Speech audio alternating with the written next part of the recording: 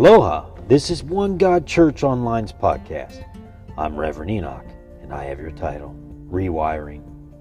So wherever this falls into place and in you putting yourself into check, first recognizing maybe some things that are a trigger for us, of course, and maybe we need to understand a rewiring principle.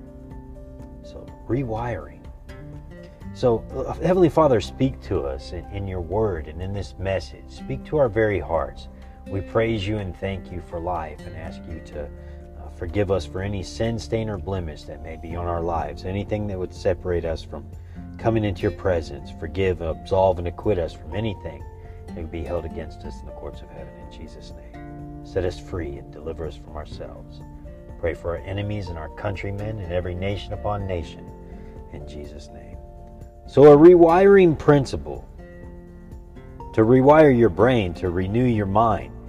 Any trigger about money leads me to fear, thoughts of how I don't have enough, and my need to save more money, to create security, to have that stuff on the side, that cushion to fall back on, so to speak. When I'm triggered about money, I fall into a rut. And that's the way my brain works. So I need to create a trench of truth. I need to create a trench of truth. The good news is that the Bible speaks to all of our problems. God's Word gives us the truth that empowers us to break out of old ruts of destruction and onto a path that leads to life. What does the Bible say that applies directly to my fears and issues about money? So what does the Bible say? Here are some of my verses that I could lay out to you. I don't know what it is. I know what it is to be in need, and I know what it is to have plenty.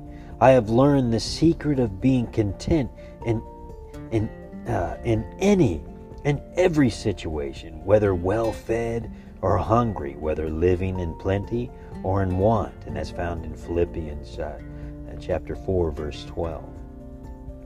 And again, moving on, may the word of the Lord speak to you in Jesus' name. In Zechariah 8:13, I will save you, and I will be a blessing. I will save you, and you will be a blessing. I will save you, and you will be a blessing. Zechariah 8:13.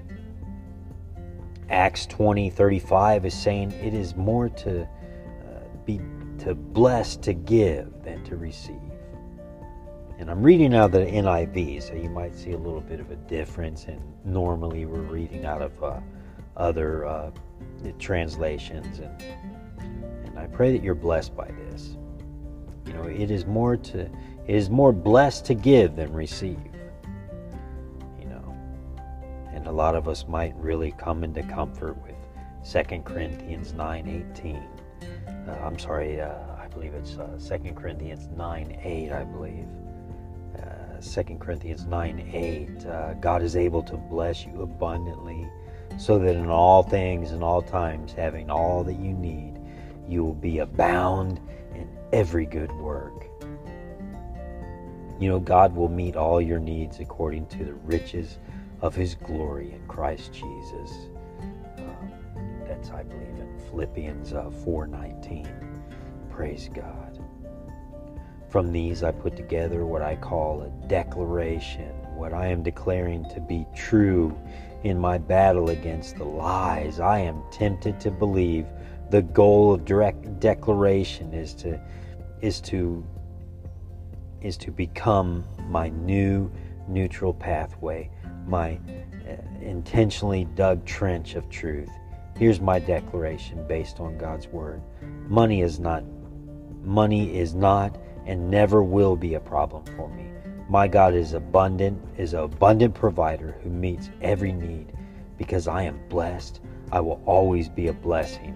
I will lead the way with a irrational generosity, because I know it's truly more blessed to give than to receive.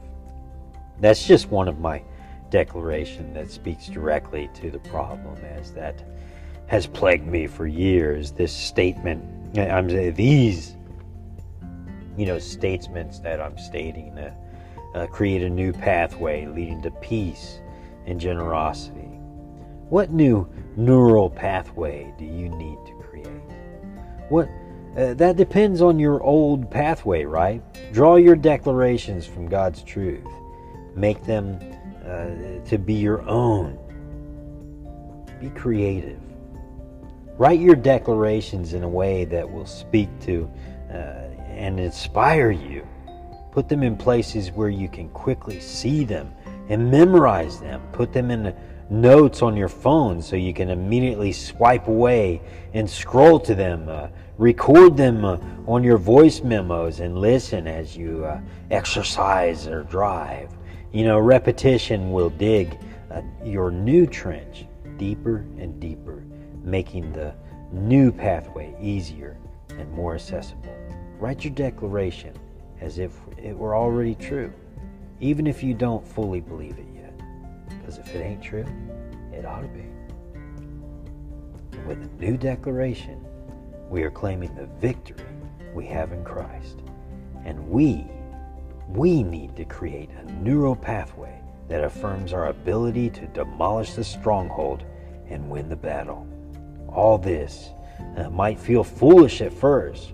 Remember, anything new can feel strange in the beginning. You will, be saying something you want to believe, but your life will be saying something different. That's okay. Don't be discouraged. Don't give up. The gravitational pull towards your old negative thoughts will likely be stronger than you can imagine. Resist those lies. Keep renewing your mind with God's truth, and it will become true of you.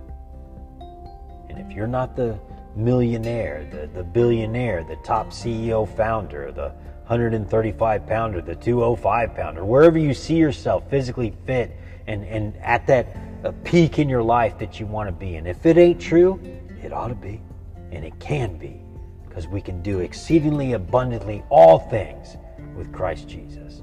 The impossible is possible with God. It's not that He's a genie. He's a loving God that sees you right where you are, right now, every step of the way. God sees you, and God loves you, and God chose you, and God chose this very moment to let you know that He loves you.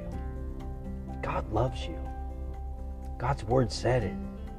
For God so loved the world that He gave His only begotten Son, for whosoever believeth in Him should not perish, but have everlasting life. Of course, we know John 3:16. The whole world does. What should we do then? We should choose God today. May God bless you, and may you receive the gift of life and hope and the abundance of His favor. In Jesus' name. May you walk into this dark world carrying the light of the gospel forevermore.